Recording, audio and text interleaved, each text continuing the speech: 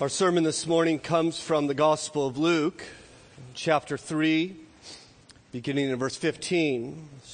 Luke chapter 3 and verse 15, you'll find that on page 858 in the Pew Bible in front of you.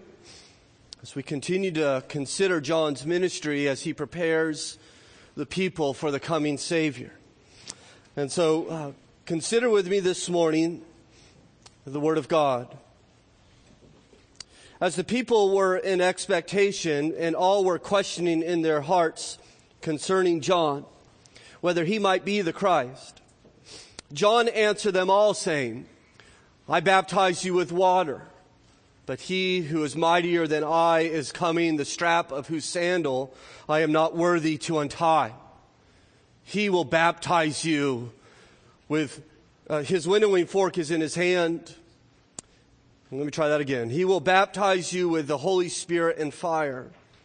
His winnowing fork is in his hand to clear the threshing floor and to gather the wheat into his barn, but the chaff he will burn with unquenchable fire. So with many other exhortations, he preached the good news to the people. But Herod the Tetrarch, who had been reproved by him for Herodias, his brother's wife, and for all the evil things that Herod had done, added this to them all, that he locked John in prison. Our Father, we thank you now that we can come and consider your word this morning. We thank you that you have brought us here, that we are gathered together as your people who have been redeemed by your Son, that we might worship you and know you and follow you. And so we come now, Father, to this time which we devote every Sunday, that we might hear your word proclaimed through the power of the Holy Spirit, that you might change us. I echo my brother's prayers this morning, that you and your power would come. I'm reminded of the Lord Jesus, who when the disciples asked, well, what are we going to do when you leave? What should we do? And you promised, Lord, that the Holy Spirit will come on you in power. And so we do not gather here this morning, our God, to play games, check boxes, to complete ritual. We come because we are needy of the Holy Spirit to come upon us in power, that we might know you and love you and follow you. For it's in Christ's name we pray. Amen. Martin Lloyd-Jones, one of the greatest English-speaking preachers of the 20th century, once described an experience he had when he was invited to preach at Westminster Chapel. Quote, "Never do I think have I been so conscious of the power of the Word and the gale of the Spirit. It is exceedingly difficult to go on living after such an experience, especially difficult to go on preaching." His grandson described his grandfather's ministry saying, the one thing he prayed for, the one thing he relied on, the one thing he waited for, and the one thing above all else which thousands felt under his preaching was the unction or anointing of the Holy Spirit. Well, Martin Lloyd-Jones, therefore, has some resemblance with John the Baptizer, who we will consider this morning. For in our study of Luke's Gospel, we have seen how John was filled with the Holy Spirit even before his birth, how he was groomed by the Holy Spirit in the wilderness, and how he has been launched by the Holy Spirit into his ministry, and the ministry has been so powerful and so compelling and so winsome that thousands have come out to him into the wilderness. And it's somewhat startling to me just to think about how this took place, that one day a hermit emerges from the desert barefoot, dressed in camel's hair with hair uncut for 30 years, all hyped up on honey and bugs, yelling, "Repent! Repent!" And thousands come to him, not just to see the show, but to repent. to follow the prophet down into the waters of the Jordan and to be baptized. It must have been an incredible sight. Amazing. And as thousands, even tens of thousands, some speculate hundreds of thousands, came to him, it is no wonder that we read verse 15. As the people were in expectation, and all were questioning in their hearts concerning John, whether he might be the Christ. You see, they never heard such a man before. They never encountered such a man before. Never has the word of God been presented to them with such power before. He is clearly anointed by God. And so they begin to wonder, is he the Messiah? Is he the Christ who's come to redeem his people, to save us? And a discussion starts, undoubtedly, as people must have been talking in villages after villages across the hillside of Israel. Is he the one? The one that God promised to Adam and Abraham and Moses and Joshua and David and Isaiah? Is he the Savior? In fact, in John's Gospel, we even find out that people came and asked him. They said, okay, everybody's talking about this. We want to know, are you the Christ? Should we worship you? Should we serve you? Should we devote ourselves to you? This is what they're wondering. And I kind of wonder what kind of temptation that might have been to John. Or the temptation that it might have been to a lesser man. I mean, you could imagine, I don't think it's very difficult to think, well, he might begin to think, well, that's a pretty interesting idea. You know, I never really considered it before. I certainly sacrificed a lot, right? And I'm out here and I'm following God. You know, now that you say it, I could see the resemblance between me and the Messiah. Right? But of course, John wasn't interested in that at all, was he? No, John, it's not about him. He cared nothing really for the opinions of men. He wanted to point to Christ as a faithful preacher. A faithful preacher will always exalt Jesus and not himself. I appreciate J.C. Ryle, the Anglican theologian of the 19th century, who said of the faithful preacher, he will never allow anything to be credited to him which belongs to his divine master. He will be content that his own name be forgotten so long as Christ crucified is exalted. I also came across a story this week of the pastor of Mount Zion Missionary Baptist Church in Los Angeles.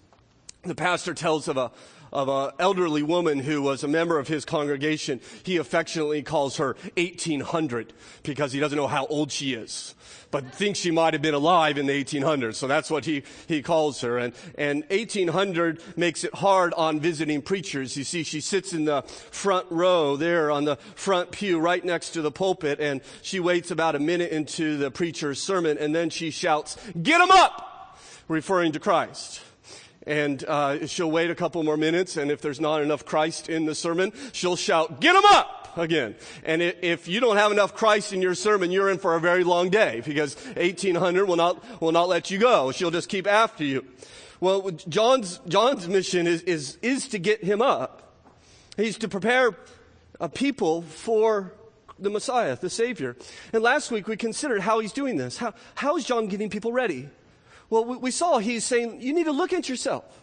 You need to consider your life and consider your heart, consider your longings. You need to repent. You need to place your heart on God. You need to change your roots. You need to change your hearts and bear fruit with keeping to repentance. Look at yourself and see the changes that need to take place in order to get ready. But today, as John's ministry is continually unfolded for us by Luke, we see that he's changed his focus. And the focus today is no longer on ourselves, but the focus is on the one who's coming. John says we need to look to Jesus, to consider his greatness. He's going to get Jesus up, if you will, at least in three ways. First of all, we'll see that John declares that Jesus is of greater worth. Secondly, we'll see that he has a greater ministry. And thirdly, that he has a greater judgment. So consider, first of all, Jesus' greater worth. Again, note verse 15 says, as the people were in expectation and all were questioning in their hearts concerning John, whether he might be the Christ, John answered them saying, I baptize you with water, but he who is mightier than I is coming, the strap of whose sandal I am not worthy to untie. And so John says, you're impressed with me, right? You all think I'm something. Well, wait till one emerges. There's one coming, and then you're going to see greatness, right? I baptize with water. Big whoop, right? Big deal. There's one coming. You don't know him, but he's so great, I'm not even worthy to take off his shoes. And John's saying, the game hasn't even started. I'm just throwing out the first pitch. It's not even about me. Wait till the one who is coming. And he's going to be incredible. In fact, we see in John's gospel, you may want to turn there. There's a wonderful story in John chapter 3. John is one book towards the back of your Bible. So if you turn over towards the back of your Bible, you come to John chapter 3. That's on page 888. And there's this wonderful story of now that Jesus has begun his ministry, and he's become quite popular. In fact, so popular that John's ministry is beginning to diminish. And people who follow John are somewhat concerned about this. They're somewhat alarmed. Note verse 26. And they came to John and said to him, Rabbi, he who was with you across the Jordan, to whom you bore witness, look, he is baptizing, and all are going to him. Right? And so they're concerned because John's church is shrinking and Jesus' church is growing. They're all moving to the church down the road. And they say, Rabbi, don't you understand what's happening? I mean, he's even stolen our baptism. That was our thing. That was what we're doing. And now he's out there baptizing. And now they're all going to him. They're all moving off to see him. And so they're very concerned about this clearly. But notice John's response in verse 27. John answered, a person cannot receive even one thing unless it is given to him from heaven. You yourselves bear me witness that I said I am not the Christ, but I have been sent before him. The one who has the bride is the bridegroom. The friend of the bride who stands and hears him rejoices greatly at the bridegroom's voice. You see, John is saying, listen, the groom gets the bride. And I'm clearly not the groom. In fact, all I am is I'm a friend of the groom, and I get excited when the groom comes around. For you know what he says, continues in verse 29, therefore this joy of mine is now complete. I don't care about myself, he says. I don't care about my ministry. I don't care about the size of my church. What I care about is that Christ is exalted and that people recognize that. And so my joy is complete, he says. And then famously, as you perhaps know this verse, in verse 30, he says, he must increase, but I must decrease. I need to decrease now. It's time for me to go away as long as Christ is made much of. He must increase. He's like a long distance operator. Remember, you would call these people and they would say, who are you trying to reach? And you tell them and they hold for one moment and I'll connect you, right? And they connect you to the person you really want to talk to and they don't linger on the phone. They get out of the way. That's what John is, just trying to connect people to Jesus. It reminds me of Psalm 115 when the psalmist says, not to us, O Lord, not to us, but to your name be the glory. Or as Paul preached in 2 Corinthians, what we proclaim is not ourselves, but Jesus Christ as Lord. He's the Messiah. He's the one we should serve and worship. One is coming, John says, who's so great, I'm not even worth untying his shoe. That's how great he is. You see that there in verse 16? I baptize you with water, but he who is mightier than I is coming. How mightier, John? The strap of whose sandal I'm unworthy to untie. Now, John's referring to a custom that takes place at this time. And by the way, when you think about people's feet, don't think feet in our days. Think of feet back in those days, right? This is, they don't have sidewalks and clean streets. It's not Percival. They're not walking their dogs with little bags of doggy waste, holding on with one hand, their dog on the other hand, and everything's nice and clean and pretty. No, this is just filthy and it's muddy and there's feces and they're open air shoes, they're sandals and they're nasty. They're very, very gross. In fact, for some people, even nice, clean, good-looking feet are gross, right? Some people just don't like feet, period. But let alone the feet in this day were absolutely filthy and abhorrent. And you didn't want to get near the feet. And so, in fact, there was a custom this day, as I mentioned, that if you followed a rabbi, let's say you were a disciple of a rabbi, you didn't pay tuition, but you had to do everything for that rabbi. They didn't do anything. They didn't find their meals. They didn't clean their dishes. They didn't do anything. You did everything for them except one thing. You didn't untie their sandals. In fact, an ancient rabbi would say, all manner of service that a slave must render to his master, the pupil must render to his teacher. Right? Everything a slave does for his masters, so a disciple does to his teacher, except that of taking off his shoe. Right? It's going too far. That's too demeaning. And John comes up and says, listen, you don't understand how great he is. I'm not even worthy to take off his shoe. I'm not even worthy to remove his sandal. That's too great for me. And John begins to exalt the greatness of Christ, to magnify his worth. I think there's a great lesson here for us, because we have this tendency, I think, in our day to magnify other people.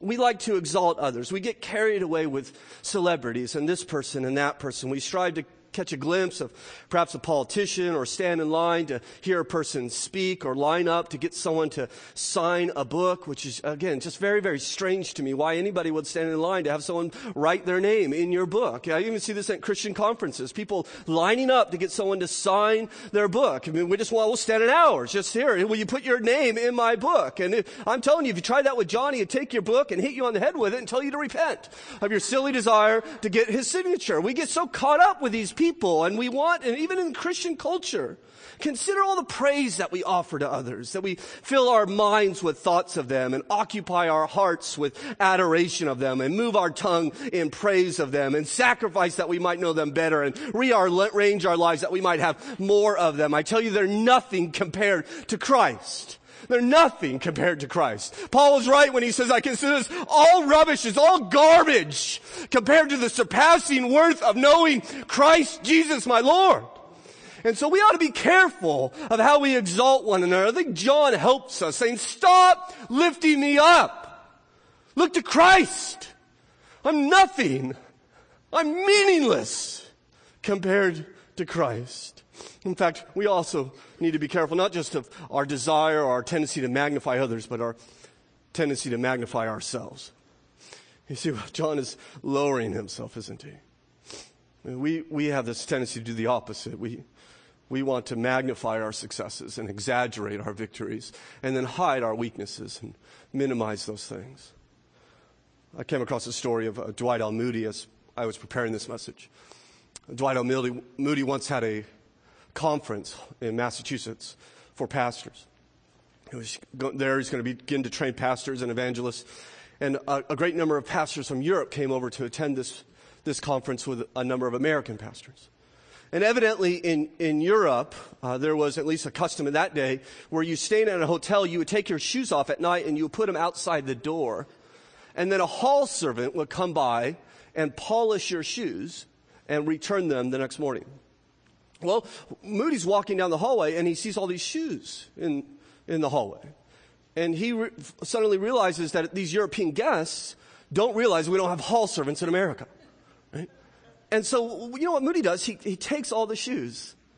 Rather than embarrassing his European friends, he takes them and brings them back to his room. And then he goes and finds the American pastors and knocks on their hotel door and explains the situation to them. Say, let's polish their shoes for them. That's not... And you know, every single American pastor that he asked had some reason that they were unavailable to polish their brother's shoes. So the great Dwight L. Moody went back to his room all by himself and started polishing shoes. Until one pastor found him and became so ashamed that he was doing it, the host of this conference, that he went and got all the other American pastors, and eventually they came and began to polish shoes. But it's not a beautiful picture of what it looks like to humble yourself, to not think too highly of yourself, not magnify yourself. This humility that points to Christ. We're called to witness to Christ. We're called to point to Jesus. We need to be aware of the tendency to witness to ourselves, to speak our praises, and rather speak the praise of our Lord. In fact, you know how great he is? And John says, I'm not even worthy to untie his sandal. Well, you know, you can't read that without thinking about on the eve of his crucifixion. It was Jesus there when no one would get up and wash feet. It was the Son of God himself. It was the creator of all things who stood up and wrapped a towel around his waist and went and took off the sandals of every one of his disciples and washed their feet to their great astonishment. He would then say, when he had finished washing their feet and put on his outer garments and resumed his place, he said to them, do you understand what I've done to you? You call me teacher and Lord. And you are right, for so I am. If I then, your Lord and teacher, have washed your feet, you also ought to wash one another's feet. For I have given you an example, that you also should do as I have done to you. If you know these things, blessed are you if you do them. I wonder, Christian, do you know these things? Exalting others, lowering yourself, exalting the Lord. You will be blessed, I tell you, based on the authority of God's word if you do them. John says he is of greater worth. But he goes on and says he has a greater ministry. Note verse 16 as John continues. He says he will baptize you with the Holy Spirit and fire. So John says, I baptize with water, but there's one coming that's going to baptize you with the Holy Spirit. Now what's better, right? Baptizing with water or being baptized with the Holy Spirit? Right? One pastor says that the difference between baptism by water and baptism by the Holy Spirit is the difference between a lightning bug and lightning. Right? It's the difference between a ring and a wedding. It's the difference between a teardrop and an ocean, a breeze and a tornado. I mean, they don't even compare, water or God, right? They're not in the same category. John's saying, you know what I do? I perform a ritual. I take you, I plunge you in the water, and then I bring you back out, right? Who cares? I mean, anybody could do that.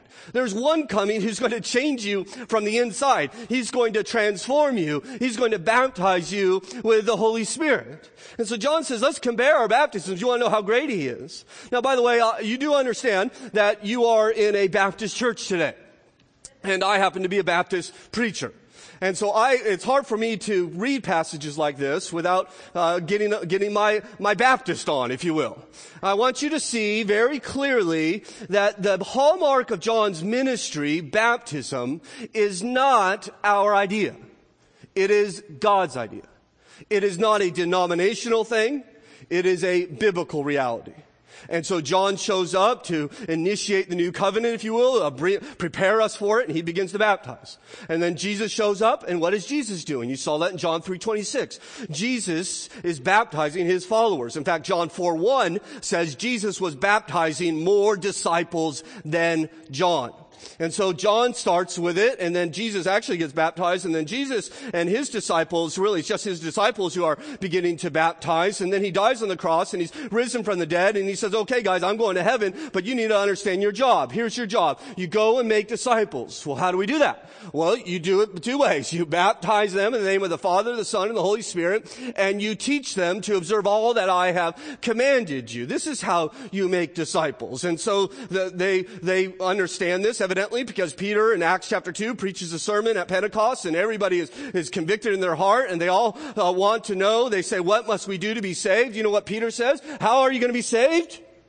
What must you do to be saved? Repent and be baptized for the forgiveness of sins in the name of Jesus Christ. Now, Peter's not teaching us that baptism saves us, but what he is teaching us, as the Bible teaches us unequivocally, is that there's no such thing as an unbaptized Christian. There's not one. There's not one follower of Christ who, after the command to baptize his followers is given in Matthew 28, that they are not baptized. Jesus himself was baptized. This is what we are to do. We are to stand before people and declare, I belong to Christ. And I know it's costly at times. Sometimes people are getting embarrassed. Some people, I don't want to stand in front of hundreds of people to do this. What do you think around the world? You want to know the cost for them? When they go down in the water, usually out in a public river in a foreign country and commit themselves to Jesus Christ? It's supposed to be costly. That's the whole point. It's supposed to be a declaration that I'm with Christ. And John begins to baptize, and he says, I baptize you with water, but listen, Jesus is coming, and he's going to baptize you too. But he's going to baptize you with the Holy Spirit and fire. Now, as much as Baptists like watery baptism, we get a little concerned when people start talking about Holy Spirit baptism. Right? Because often when people start talking about the baptism of the Holy Spirit, especially when they do so on television, right, things get a little strange, right? They get a little weird, and people start wearing white suits and putting thrones on the stadium and selling prayer rags, and it looks a little chaotic. People start getting smacked in the head and falling down as if they're dead, or even barking uncontrollably. And I don't know if you've seen all these things, but so we are rightly concerned with that type of abuse of the Holy Spirit. God is not a God of chaos; He's a God of order. And so I think it'd be important for us to be clear: what does He mean by baptism with the Holy Spirit and fire? Now, there are a number of people have different ideas on this. Some people say, well, it's two baptisms, one with the Holy Spirit and one with fire. And so those who have surrendered their life to Christ are baptized with the Holy Spirit. And then the rest are baptized with fire. It's a picture of judgment. In fact, he's going to use the term fire for judgment in the very next verse, in verse 17. The only problem with that is that if you read carefully in verse 16, there's just one preposition. I won't stay long here, so bear with me if you don't care. But it's just the word with occurs one time. And so he says he will baptize you with the Holy Spirit and fire. In fact, my ESV actually put the preposition there twice, with the Holy Spirit and with fire. They've gone back and revised it and taken out that second with because it's not there in the original language. There's one baptism, not two baptisms. And this one baptism is a baptism of both the Holy Spirit and fire. So it can't be two baptisms. The other option is that people say, well, it sounds like Pentecost. And we know in Acts chapter 2, and that they're waiting for the Holy Spirit, and the Holy Spirit comes upon them, and then what appears over their heads? Well, tongues of fire. And this is when the church is gifted miraculously and begin to speak in other languages, begin to speak in tongues, and empowered by the Holy Spirit. But the problem with that understanding, drawing it to this special gifting of the church, this second experience, is that John is linking this baptism with the Holy Spirit with his watery baptism. He said the parallel. They go together. They're not something one comes well after it. And if you read 1 Corinthians chapter 12, we're not going to turn there, but Paul talks about the baptism of the Holy Spirit as the time in which we are incorporated into the faith, as the time in which we are saved. And so I believe what it means here when Jesus is going to baptize you with the Holy Spirit is that he is going to send the Holy Spirit in your life, convicting you of sin and causing you to be born again, giving you a love and a faith for him. It's the Holy Spirit which makes us Christians. The Bible tells us no one can say Jesus Christ is Lord but by the Holy Spirit. Right? The prophet Ezekiel said, I will remove your heart of stone from your flesh and give you a heart of flesh, and I will put my spirit within you and cause you to walk in my statutes and to be careful to obey my rules. God says, I'm going to place my spirit in you, and now you're going to be able to obey me and follow me. And that heart of stone is taken out, and you're given a heart of flesh. This is what John, I think, is teaching us. Is that all I can do is get you ready for him. All I can do is call for you to repent. The Holy Spirit's going to come and change you. He's going to remove your rebellion. He's going to cause submission in your life. Jesus would say in John 3 to Nicodemus, truly, truly, I say to you, unless one is born again, he cannot see the kingdom of God. That which is born of the flesh is flesh, and that which is born of the Spirit is spirit. And so we're baptized by the Holy Spirit in order to be born again. That's not all the Holy Spirit does, of course. Holy Spirit gifts us and sanctifies us and bears fruit in our life. He guides us. He empowers us. He makes us holy. He helps us obey. He gives us understanding of God's word. He assists us in worship. He glorifies Jesus in our hearts. And on we can go. In fact, Luke's going to go on and on. Luke is all about the Holy Spirit. He loves the Holy Spirit. Next time we see Jesus, he's going to be baptized. And what's going to be descending upon him? The Holy Spirit. And then the next passage, Jesus is going to go out into the wilderness to be tempted. And why does he go out in the wilderness? Because the Holy Spirit drives him. And then the next passage in Luke, Jesus is going to stand in Nazareth, his hometown, preach his first sermon. And what's he going to preach about? The Holy Spirit. And how he himself has been anointed by the Holy Spirit. And so we're going to see the Holy Spirit throughout the Gospel of Luke. But it's here that he's saying the Holy Spirit comes and makes us alive. Jesus is going to pour the Holy Spirit in us, and he's going to create life in us. In fact, the Holy Spirit is so powerful that he not only creates life in us, he actually uses us that we might bless other people and create life in other people. In fact, there's this wonderful passage in John chapter 7. This may be, if you're looking for something to meditate on this week, this may be a wonderful verse, John 7, verse 38 and verse 39, that you might want to spend some time considering and thinking about how it applies to your life. It simply says this. Jesus, our Lord, says, whoever believes in me, as the scripture has said, out of his heart will flow rivers of living water.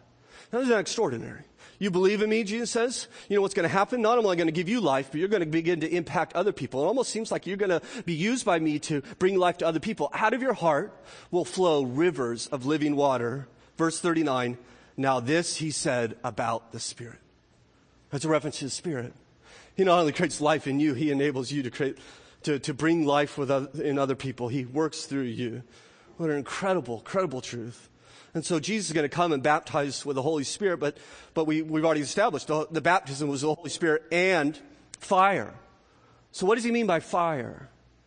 Well, most commentators understand that This fire is not a fire of destruction, but a fire of purification, of cleansing. That the Spirit will come and give us life, and He begins to work out the sin in our lives. He begins to burn out the impurities in us. Peter would write, "You have been grieved by various trials, so that the tested genuineness of your faith, more precious than gold, though that perishes by fire, may be found to result in the praise and glory and honor of Jesus Christ."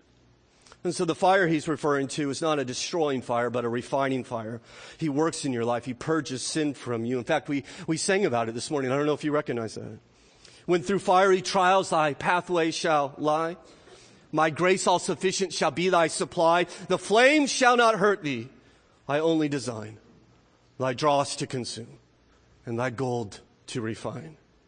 Right, that's what He's doing in your life. If you're a Christian, you have the Holy Spirit doing this in your life. He's purifying you. He's working powerfully in you. He's going to change you. Your behavior is going to change. Your accountant's going to change. And your desires. And you're going to begin to bear fruit. And people will recognize, hey, wait, you're different. You're no longer the same person. That's what the Holy Spirit does. I wonder, my Christian brothers and sisters here, are you aware of that? As my brother requested and it certainly echoed in my heart, do we know that power? Power of have you seen Him? How's He worked in your life this last week? What's He doing? He's in you, right? You are indwelt by God Himself. How is He impacting you? I wonder if there are some here that are just kind of languishing, just limping along in their Christian faith. You perhaps need a fresh working of the Spirit. You know, Paul says in Ephesians 5 that we should be continually filled with the Holy Spirit. That we might seek after the Holy Spirit. As one pastor said, we might need a fresh work of His Christ-revealing, heart-awakening, sin-defeating, boldness-producing power. Jesus will send the Holy Spirit to you. He will. In fact, later in Luke's gospel, Jesus will teach us how to pray. And in Luke chapter 11, He says about fathers, He says, you, being evil, know how to give good gifts to your children. How much more will the Father give, you know what He says? The Holy Spirit to those who ask Him. Is that not extraordinary? Jesus, how much more will the Father give you, pour out, flow the Holy Spirit upon you if you will ask? If you will ask Him, He's good. He longs to do that. We would do well to ask. Perhaps there's one here this morning that doesn't even understand what it means to be living in the power of the Holy Spirit, doesn't know the Holy Spirit. I tell you, God will send the Holy Spirit to change your life. If you will call for Him, save me, change me, renew me. I'm a sinner. I turn from my sin. I believe in Jesus Christ, that He might send His Spirit into your life. You see, Jesus has a greater ministry. Well, John lastly tells us that Jesus has a greater judgment. Note verse 17.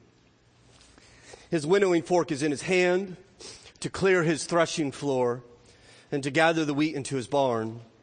But the chaff He will burn with unquenchable fire. That's a greater judgment, according to John. Now, you do know in John's ministry, he's judging people, isn't he?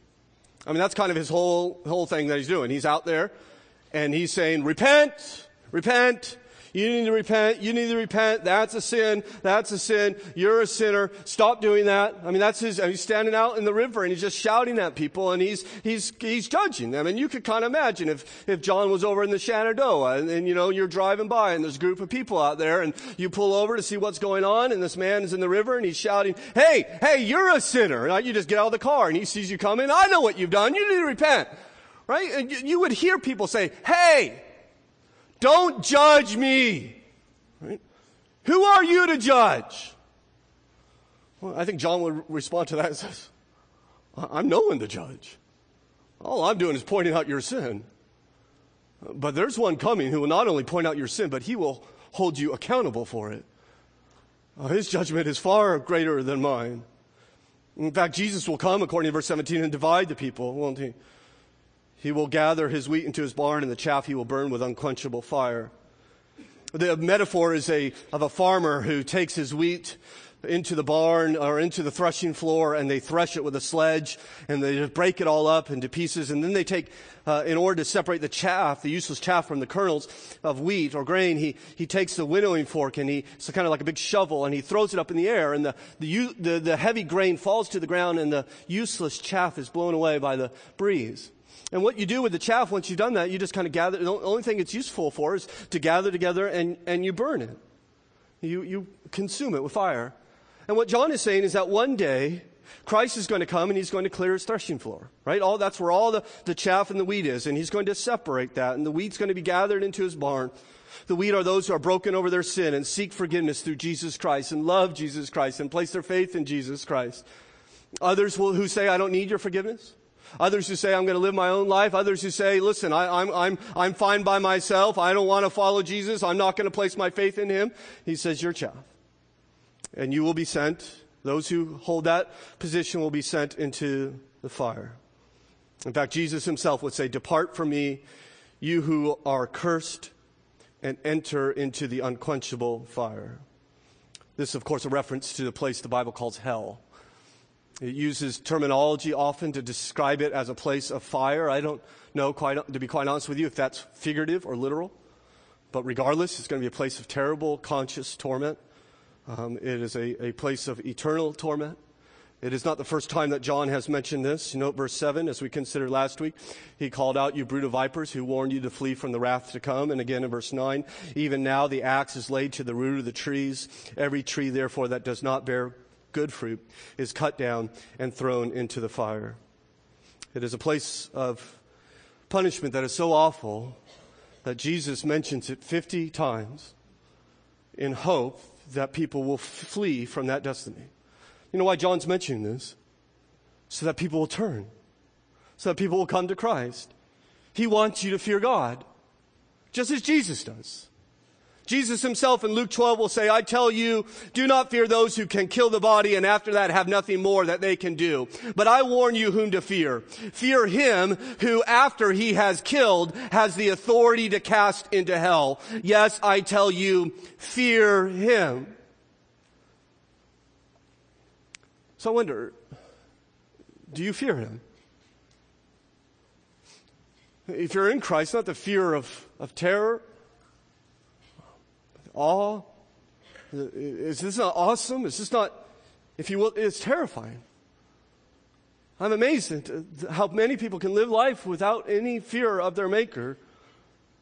He says some people are wheat and some people are chaff. Some people belong to Jesus, some do not. He's going to separate us two.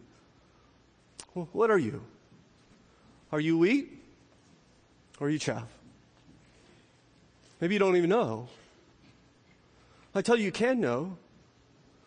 The Bible tells us that Jesus Christ has lived this life upon this earth and died for our sin to take hell for you. To take your hell upon himself, and 3 days was raised from the dead. And if you confess with your mouth that Jesus is Lord and believe in your heart that God raised him from the dead, you will be saved. You'll be saved. This is what he promises. For those who refuse him, they'll be cast into unquenchable fire. Now, I know when I preach on these things, as I did last Sunday, there perhaps are people here who say, listen, all right, this is 21st century America. Right? I mean, it's time to get with the times, preacher. We don't talk about hell anymore. We talk about mercy, and we talk about love, and we talk about grace, and we talk about kindness, and we tell people that everybody's good, and God loves you just the way you are, and everyone makes it to heaven, and we like that God. That's the God we like. That's the God we're comfortable with. Our president quoted a great Buddhist this past week who said, every religion is just a branch on God's majestic tree, or something to that. That's a paraphrase. But this the idea. We're all good. We're all okay. We'll just kind of follow our own paths, and there's no such thing as hell, right? We like the merciful God, but winnowing fork, unquenchable fire, axe laid at the roots. I mean, it's not very sensitive, right? I cannot accept that God, right? And this is what we hear. This is denial of judgment, and I'll tell you, it's as old as Eden. You will not surely die. Come on, Eve, you think he's going to judge you? You think he's going to kill you? Well, that's ludicrous. Get with the times. And we hear it today. You see, what we do is we recreate God in our own image. We want God to be just like us. And I don't know why we insist on that. Why must God be like a 21st century American? Why must he be like us? In fact, I would suggest that we consider what the Bible says. In fact, John Calvin suggests we do the same. He wrote 500 years ago, "How shall we reply to the heavenly judge when he calls us to account? Let us envision for ourselves that judge, not as our minds naturally imagine him, but as he is depicted for us in Scripture. By whose brightness the stars are darkened, by whose strength the mountains are melted, by whose wrath the earth is shaken, whose wisdom catches the wise in their craftiness, besides whose purity all things are defiled, whose righteousness not even the angels can bear, who makes not the guilty man innocent, whose vengeance, when once kindled, penetrates to the depths of hell. Let us behold him, I say, sitting in judgment to examine the deeds of men. Who will stand confident before his throne?" We often say, I'm okay. I'm good. And we compare ourselves to other people. Other people are not going to be your judge. Who's the God of the Bible who's going to be your judge? I love how C.S. Lewis put it in his own unique way in the stories of the Chronicles of Narnia when Lucy and Susan are wondering about Aslan. Aslan is the Christ-like figure in those stories, if you haven't read them. And they ask Mr. and Mrs. Beaver. They say, "Is Aslan a man?" And Mr. Beaver responds, "Aslan a man? Certainly not. I tell you, he's the king of the woods and the son of the great emperor beyond the sea. Don't you know who is the king of the beast? Aslan is a lion, the great lion." "Oh," said Susan, "I thought he was a man. Is he safe?" "Safe?" said Mr. Beaver. "Who said anything about safe? Of course he isn't safe. But he's good." What a beautiful picture of our God. There's one coming, John says. He is not safe. He's not safe at all. His winnowing fork is in his hand. He will throw those who resist him into torment. He is not safe, but he is good. So good that he will die for those who sin against him. So good that he will pay our cost. So good that he invites everyone to receive him while there is still time.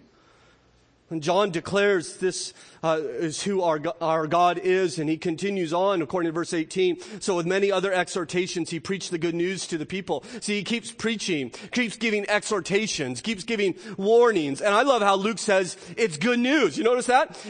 So with many other exhortations, he preached the good news.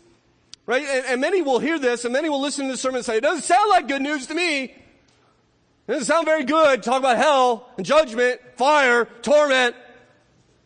Well, I'm not saying it's cheery news. No one says it's light and fluffy news. But it's good news. It's kind of like the good news when someone screams in your face to wake you up, telling you the hotel's on fire, but there's still time. Right? That's not cheery news. But it is good news. If it's true, isn't it? This message John gives us is a message of mercy.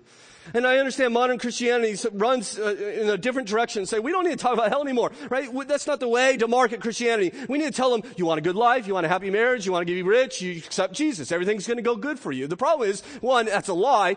Usually bad things begin to come when you begin to follow Jesus. Just read the Bible. In fact, just look at Christ's life. It didn't go well for him. And then you watch the disciples. It doesn't go well for them either. It's hard to be a Christian. So one, it's not true. And two, it's truncating the gospel. In fact, the more we understand how much we have been saved from, the more we understand the judgment you and I have avoided, Christian, is it not the more we will love our Lord? Did he not say that he who is forgiven little loves little? He who's forgiven much loves much. I tell you, the more you understand what it is he has saved you from, the more you will love him. The more you will delight in him. It is good news, even though it's not appreciated by all. In fact, it wasn't appreciated in John's day. Note verse 19. But Herod the Tetrarch, who had been reproved by him for Herodias, his brother's wife, and for all the evil things that he had done. This man is also known as Herod Antipas. He's the son of Herod the Great, who built the temple. who was alive. His dad was alive when Jesus was born, and now his son is in power. And evidently he wanted to go hear John, wanted to hear what all the rage was about. And so he goes there, and he's up there perhaps on a hill with all his soldiers and his advisors and his entourage. And John looks up at him, and he begins to call him out on his sin, right? No one's too great for John not to call out. He evidently, according to this text and historical records, divorced his wife and now is in an adulterous relationship with his half-brother's wife, who also happens to be his niece. You see, he's destroyed two families. He's guilty of an adultery. He's guilty of incest. And John will, in another account, say it's not lawful for him to have her. In fact, he didn't just stop there. You know, at the end of verse 19, and for all the evil things that Herod had done, right? And so he keeps going and pointing out the evil things that Herod had done. He calls him out on his sin. He says, you're a sinner, Herod. Your dad built the temple. God lives there. You should go there and apologize and repent of your sin. And Herod hears this. And you could imagine how he responds, just like people respond today, just like hardened sinners respond today. Right? Don't tell me how to live. You stay out of my life. Stay out of my home. Right? Can't you hear him say, we love each other. Right? We love. What's the problem? We're consenting adults. Right? Why can't we be together? Isn't that the important thing? That we love each other and we want to be together. What else matters? Who are you to judge? People have been saying that from the time of Herod, before Herod, after Herod. I want another woman. I want an illicit affair. I want an alternative lifestyle. But I'll tell you, friends, it's not an alternative lifestyle. It is not just a matter of what you want and what you love. It is a sin against the maker of heaven and earth. It's adultery. It's incest. He's destroyed two families in the process. And John says, you ought to repent. You ought to change your life. Well, Herod doesn't, does he? As you note, verse 20. Added to this to them all, he locked John in prison. Right? The worst thing he did is he arrested John, and if you know the story, he will eventually have John beheaded. I would advise you this morning, as we end our time together in God's Word, to not be like Herod. And what I mean by that is thank God for his warnings. Thank God for his truth. Herod's tragedy is repeated so often that when people hear the warnings of God, rather than repent, they get angry. They get mad. This is nonsense. I don't believe it. Well, you don't have to believe it. No one can make you believe. But if you choose not to believe, you understand you're saying John is wrong, and Jesus is wrong, and the Bible is wrong. That's who you're taking your stand against. I don't believe in hell. I don't believe in judgment. I think everybody makes it. We're saying Christ was dead wrong. The Bible is wrong. So know, first of all, who you're standing against, and know, secondly, the consequence of taking the stand. Because if you are wrong and the Bible is right, eternity's at stake. Judgment. Hell's at stake. I don't know why it has to be true just because we want it to be true. I think there's authority here.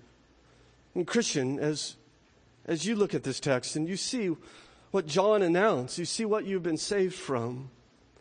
You know how you've been saved. We're about to take of this meal.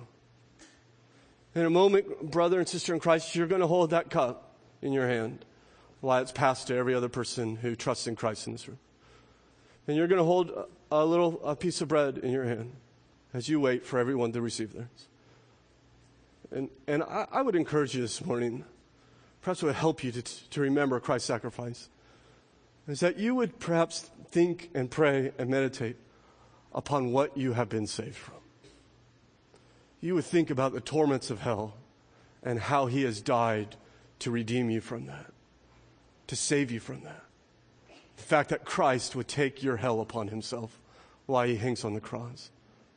And my hope is that would foster a great love for him and a great desire to exalt him. Father in heaven, we thank you for your word this morning. But most of all, we thank you for Christ. We thank you that he has come to this world not as one who is safe, but one who is good to redeem us and to save us. You are a holy God, and you will right every wrong. And yet all our wrongs have been righted on Christ, on his cross. Help us to rejoice in that today. Help us to exalt him and to live for him. to recognize his great worth. Let your Spirit come upon us even now, please, Father. Empower, that we might be empowered to witness and obey and to love and to be like Jesus. I pray for my friend here this morning that does not know you. I pray that these warnings would sink into their hearts. They would not just dismiss them. They would not occupy their mind even now with other things.